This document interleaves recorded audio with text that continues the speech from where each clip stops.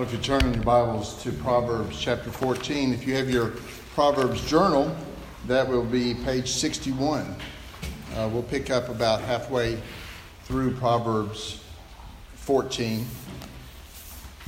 And it's so good to see all of you today. I have today's sermon is entitled Mad About Anger. I'm going to talk about anger today, something that I'm particularly good at. And not really. Actually, I'm pretty bad at it. But I did want to let you know that I have asked the deacons to turn the air off. So don't get mad at the deacons.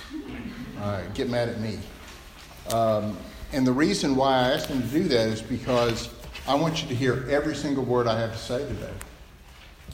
I'm talking about a controversial topic.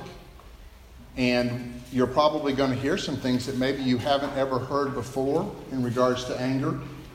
And I want to make sure that you hear every single word. So I'm going to preach hard, and I'm going to preach fast. And if you see me take the coat off, that doesn't mean you should have any hope. That just means I got really hot up here. And I'll get done when I get done, as the Lord wills. I was in a previous part of my life, many years ago, I was elected to the Murfreesboro City Council. And I served 8 years in that capacity. And during that time, I heard a lot of different issues. And I heard a lot of debate. And I saw a lot of anger. And I cast a lot of votes. At one point in time, I calculated it, and it was well over 1,000 votes every year. And I got to tell you, some of those votes were very difficult. This was back when Ken Hochstetler and I were working together on a regular basis. And I came in one Friday, and he said, "Hey, I saw you on TV last night." And I said, "Yeah, that was a long one, wasn't it?" And he said, "Oh, no, that's not what I was talking about. I was talking about," he said, I saw how your brow was so furrowed, and you were obviously having a hard time with that vote. And do you remember this? Yeah, I do too. But that was typical because there were so many votes that I wanted to do the right thing. And I know Rodney can relate to this too. He was on the city council down in Florida. And you may be thinking, "Hey, what's the big deal, Kevin? You're a Christian. Just do the right thing. You've devoted your life to Christ. You're trying to obey Him. Just pick the right option, the righteous option, the clearly right option versus the obviously wrong option." And you know, I will say this, in my 8 years on the city council, I did have some of those votes where it was obvious I knew how the Lord wanted me to vote. I'm not saying it was easy, because in those clearly defined ones, the heat was there. And the enemy was active. But I also have to tell you that those were few and far between. Most of the votes I cast, I didn't have a clear command in the scriptures on how to vote on a particular rezoning. The vast majority of the votes that I cast were not so clearly understood. In other words, I realized I needed wisdom. I needed understanding. I needed discernment. And the quest for wisdom should drive us to the book of Proverbs. How are we supposed to live our lives? How do we make wise decisions? How are we supposed to interact with each other on a daily basis? How are we supposed to interact with God? Well, you know, Proverbs has the answers to these questions and many more. And there are just so many fascinating topics. And I hope that you're following through in Proverbs and you're reading one chapter in Proverbs every day, the day to correspond. So today is the 18th of August. I hope that you'll read Proverbs 18 today with me. And you will find that Proverbs is a virtual smorgasbord of topics like faithfulness, poverty, wealth, the poor, the fool, the wise man, money, sowing and reaping, neighbors, and anger. And today's message is specifically on anger. And I want to tell you, it's something that I really am not very good at. So let's pray and ask the Lord to bless this time. Father, you are so kind to us. Your anger lasts but for a moment, but your love and your favor is for a lifetime, and we're so thankful for that. Now, Lord, as we break open your word and present your word to this body, I pray, Lord, that you would guide all the words that I have to say, that they would be seasoned with grace and humility, and that everything that you lead me to say will be received in that same way, and that at the end of it, we'll be able to say it's been done as the Lord commanded, and we did everything in accordance with your will. We pray these things in your name, Jesus. Amen. Now, people who know me well will tell you that I really don't get angry very often. But when I do get angry, beware. So in regards to this matter of anger, here's a disclaimer, and it's a genuine, authentic disclaimer. Although I hope someday to be a great role model in regards to this anger aspect of our lives, I can tell you right now I'm really not. I have failed so many times. And some of you in the congregation may be nodding your head in agreement. There are people in this congregation who have been part of my family for almost 30 years. There are people in this congregation who have worked with me day after day after day, upwards of 10 years and more. They know me. And they know that when I say I have not always been a good role model when it comes to anger, that's not false modesty talking. That's the truth. And so I apologize for when I've failed you. On the other hand, we have to talk about anger. Why? Well, in the first place, there are an awful lot of passages in the Bible that deal with anger. And we are committed here at Blackman Baptist Church to preach the entire Bible, the whole counsel of God. We're not going to skip over the parts that we're not necessarily good at. And that's the second reason. Number one, it's in the Bible. It's in the Bible a lot. Number two, we can't skip over things just because we're not good at it or we're sinners. Because if we did that, the available list of topics would be very small and would probably change that next week. But I want you to look at what the Bible has to say about anger. And I think there will be some things that may surprise you. And I'll also say this. This is not an exhaustive list of anger principles in Proverbs or in the Bible. There's more. But because the air's off, I had to shorten the sermon a little bit for your sake. But I do have 5 key principles about anger that I want you to follow with me. And let's start in Proverbs 14. We'll be looking at verses 16 and 17, and then we'll zip down to verse 29. And I think when I read these Proverbs to you, I want you to look, I want you to listen and find what's the one thing in common in all 3 of these passages. Listen carefully. Proverbs 14:16.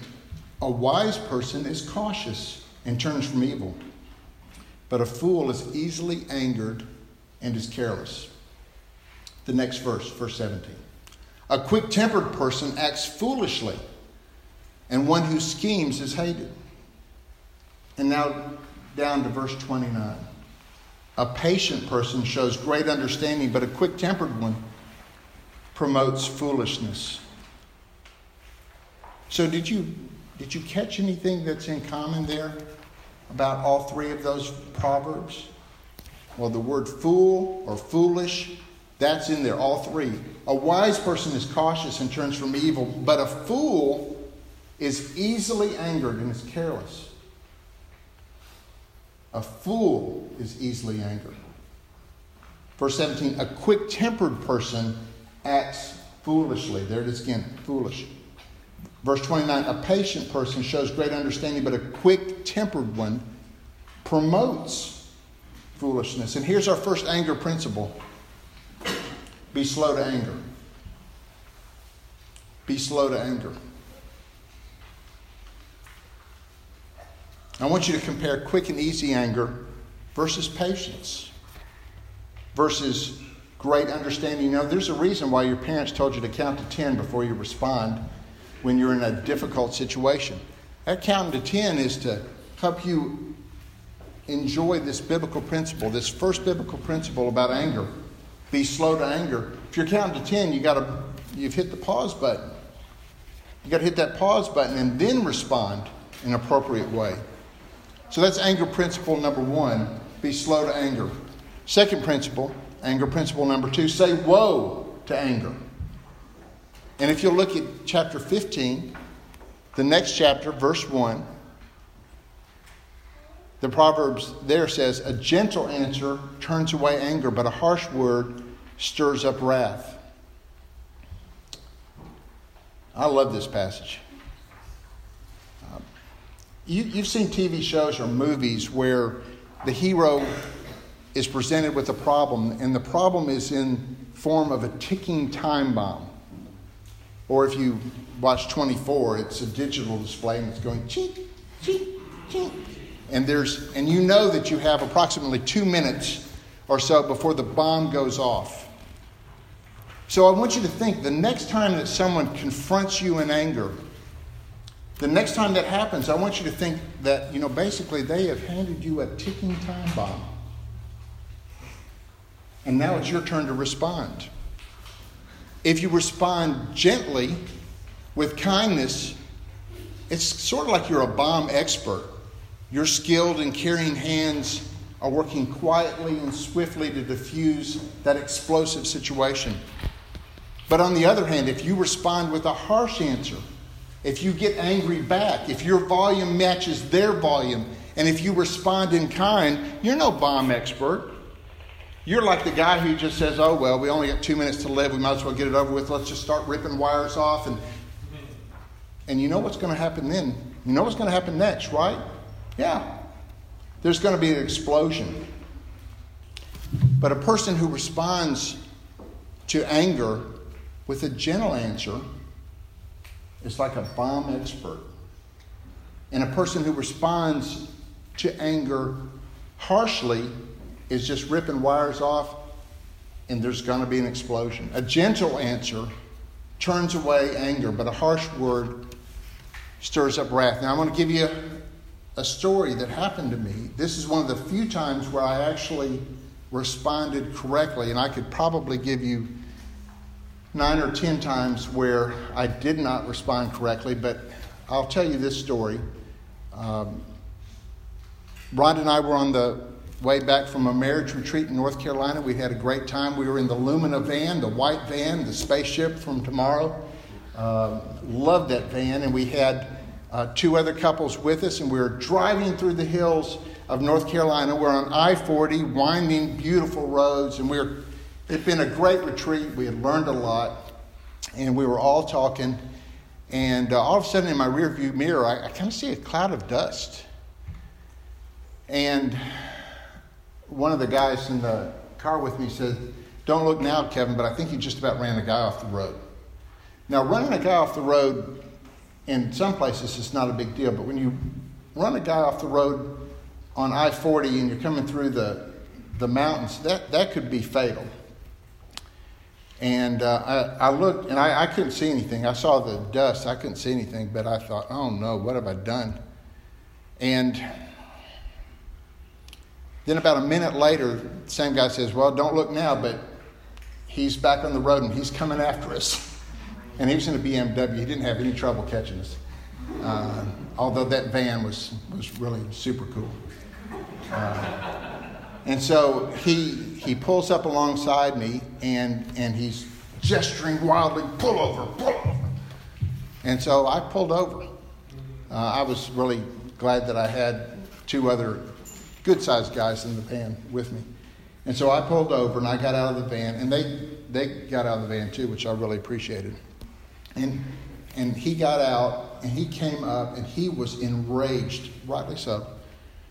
And he said, "You almost killed us. You ran us off the road." And I reached out and I touched his elbow and I said, "I am so sorry. I did not see you. and I'm sorry that I changed lanes without a blinker. Please forgive me. And he said, oh, okay, that's okay. And I have replayed that episode over and over in my mind because I learned something. I learned that you should always use your blinker when you're going to change lanes. I learned that you should always check your rearview mirror. But you know what I really learned? I really learned that a gentle answer turns away anger. But a harsh word stirs up wrath. What do you think would have happened if I had responded in kind? Now, he was rightfully mad. I had no right to respond to him. But I think we all wanted the same thing, right? We all wanted to live through the experience. And a gentle answer turns away anger, but a harsh word stirs up wrath. And I will tell you, there have been many, many times when I did not respond properly. It's one of the few where I actually did it. Principle number 1, be slow to anger. Principle number 2, say woe. Say woe to anger. Let's look at another principle. By the way, while we're in Proverbs 15, look at this. Look at verse 18. A hot-tempered person stirs up conflict, but one slow to anger calms strife. You want to diffuse that ticking time bomb that's just been handed to you? Be slow to anger. Calm the strife. Don't stir up the conflict. All right, let's look at a third principle. Third principle, Proverbs 19, verse 3, just a few pages over. The third principle is just say no to some anger. First principle, be slow to anger. Second principle, say woe to anger. Third principle, just say no to some anger. Proverbs 19:3 says, a person's own foolishness leads him astray, yet his heart rages against the Lord. We need to talk a little bit now about misplaced anger. In times past, in the days of kings and queens, we didn't have social media. We didn't have communications, instant communications like we do now. So kings relied on messengers or couriers. And here's a little known fact. No one wanted to be the messenger who gave the king bad news. No one wanted to arrive at the throne, the foot of the throne, and say, hey, king, our troops were defeated in battle. No one wanted to be the messenger who brought the news of, oh, and by the way, king, your son died in battle. Now, the messenger was not responsible for the message, but he was rightly worried about misplaced anger. Even though he and everybody else knew that it wasn't the messenger's fault, the messenger was worried that the king would act on him in rage or wrath. That wrath or anger would have been misplaced, but if you're the one about to be killed, it's real. And it's interesting because if you look at all the passages in Proverbs that talk about anger and fury and wrath, so many of them are associated with the king. Proverbs talks about the king's fury. Proverbs mentions the king's rage, the king's terrible wrath. And now you need to remember who wrote most of the Proverbs, right? Somebody who would know. His name was King Solomon. Raised by a king, was a king, father of a king to be. Misplaced anger is when we get mad at the wrong person or the wrong thing, or maybe we even get mad at God. Proverbs 19:3 teaches us that we should just say no to some anger. A person's own foolishness leads him astray, yet his heart rages against the Lord. There used to be a comedian when I was growing up, Flip Wilson. He was so funny. And he had this stick where he would get caught in some sin, and then everybody would wait for it, and he'd get real quiet, and he'd get this look on his face, and he'd say, the devil made me do it. And he'd say it just like that. And it was, of course, hilarious. Because back then it was kind of in vogue to blame the devil for stuff. Nobody does that anymore because people don't believe in the devil. But people today now, culturally, it's fine to blame God. It goes a little bit like this. I can't help it. That's the way I'm made. And there are many people in the congregation who are finely tuned to the music industry. And so you may be thinking right now of this example of misplaced anger where songwriters, musicians have misplaced anger towards God. So when you hear the words, I can't help it, this is the way I'm made, that person is mad at God and blaming God. A person's own foolishness leads them astray, yet his heart rages against the Lord. It's a sin to rage against the Lord. Some anger is just wrong. And so we need to say no to that wrong anger. It certainly can be sin. But you may be saying, Brother Kevin, wait, did you say that some anger is wrong? Isn't all anger sinful? Well, no, that's not quite right. And that leads us to anger principle number 4, which is some anger is good to go. There is such a thing as righteous anger. I want you to look in Psalm 110. Turn in your Bibles to Psalm 110. Put your Proverbs journal aside for a moment. And we'll look at Psalm 110. This is an incredible passage written by David, quoted by Jesus. The primary understanding of this psalm is to help us understand the divinity of Christ, that great mystery. But there are other revelations in this passage about the very nature of God. What is God like? How does he operate? Psalm 110. It's a short psalm. We'll read it. Verse 1. This is the declaration of the Lord to my Lord. Sit at my right hand until I make your enemies your footstool. The Lord will extend your mighty scepter from Zion. Rule over your surrounding enemies. Your people will volunteer in the day of battle. In holy splendor from the womb of the dawn, the dew of your youth belongs to you. The Lord has sworn an oath, and he will not take it back. You are a priest forever, according to the pattern of Melchizedek. Here we go. Verse 5. The Lord is at your right hand. He will crush kings on the day of his anger. He will judge the nations, heaping up corpses. He will crush leaders over the entire world. And if you're looking for passages on the Lord's anger, the Bible is full of them. The Lord's anger, the day of his wrath, the day of the wrath of the Lord.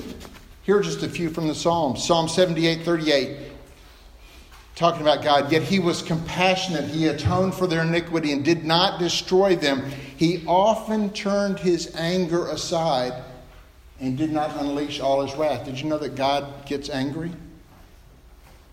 More often than not, he turns his anger aside and does not unleash all his wrath. Psalm 76, 6 and 7. At your rebuke, God of Jacob, both chariot and horse lay still. And you are to be feared. When you are angry, who can stand before you? God gets angry. And when he gets angry, no one can stand before him. Psalm 145, 8. The Lord is gracious and compassionate, slow to anger, and great in faithful love. Psalm 30, verse 5. For his anger, I love this one. For his anger lasts only a moment, but his favor, a lifetime. But you may say, Brother Kevin, well, of course the Lord can be angry. He's God. There's no shadow of sin in him. But we're flawed, sinful human beings. There's no way that we can be angry without sinning.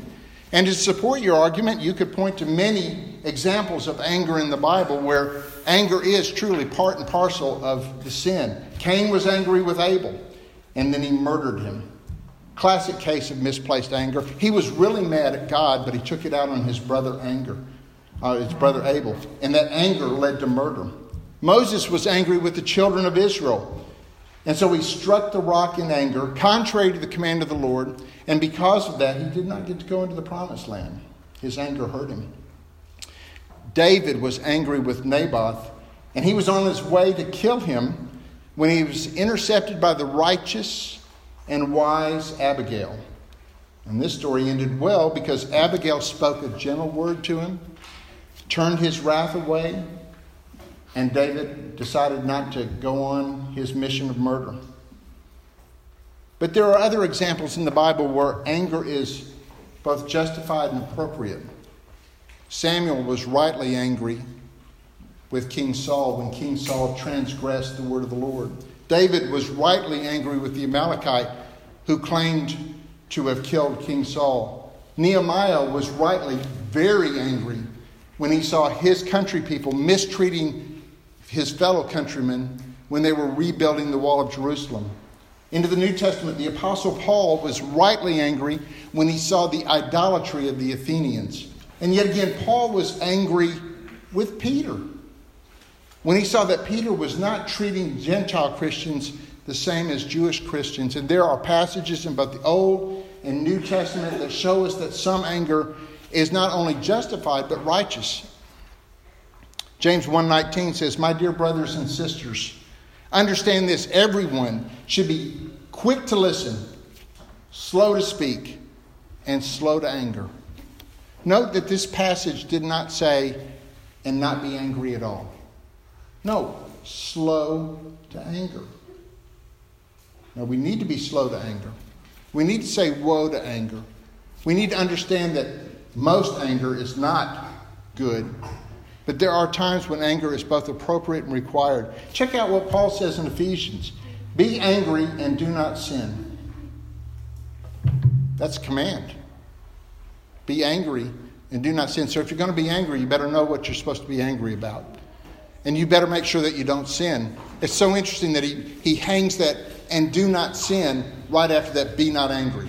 I mean, he puts them right there together for us because we need them.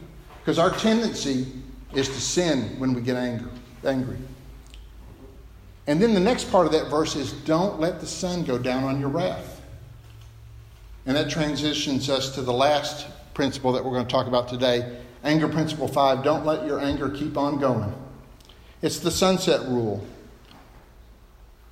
Anger savored over time, that bitterness will hurt you.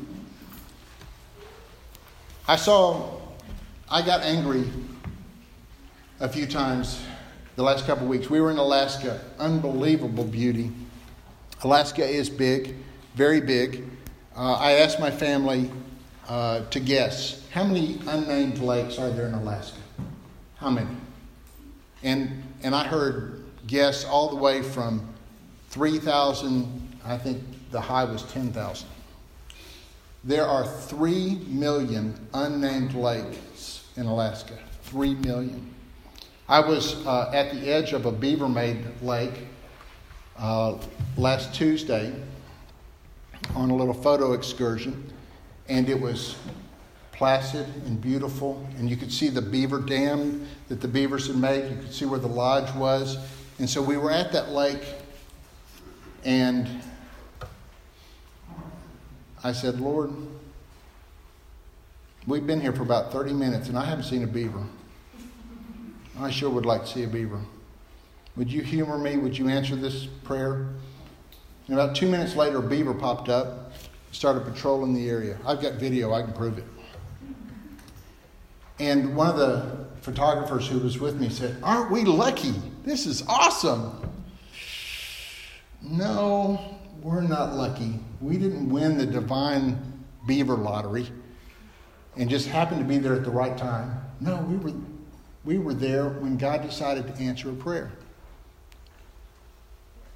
We had incredible weather, day after day after day of sunshine. If you've ever been to Alaska, Alaska is not known for sunshine. But we had 7 straight days of sunshine. No rain. Which makes taking pictures a lot easier. Which I love to take pictures. And how many times when talking to fellow people who are on the trip, "Wow, the weather has been so good. Aren't we lucky?" No, we're not lucky. We're blessed. We're on a trip going through Denali, and we see grizzly bears and moose and caribou, and our tour guide, who was very nice, was quick to give Mother Nature credit for everything awesome, and told us we didn't need to worry about certain things because the rocks and the rills and the trees and the plants, don't worry, they'll get it all sorted out. No, these things make me mad. Now, here's the thing. It shouldn't be a misplaced anger. I shouldn't be mad at the tour guide. I shouldn't be mad at my fellow photographer. I should be mad at the deception that's there. Because this is my Father's world. I rest me in that thought. And I know that He created all of this. And that He arranged for that beaver to pop up when it did. I know that. It's not luck. It's not random chance. But I have righteous anger when I hear people talk about how this all just happened. Be slow to anger. Say woe to anger. Say no to most anger. But some anger is good to go. But when you are angry, and when you're not going to sin, cut it off. Don't let your sun go down on your wrath.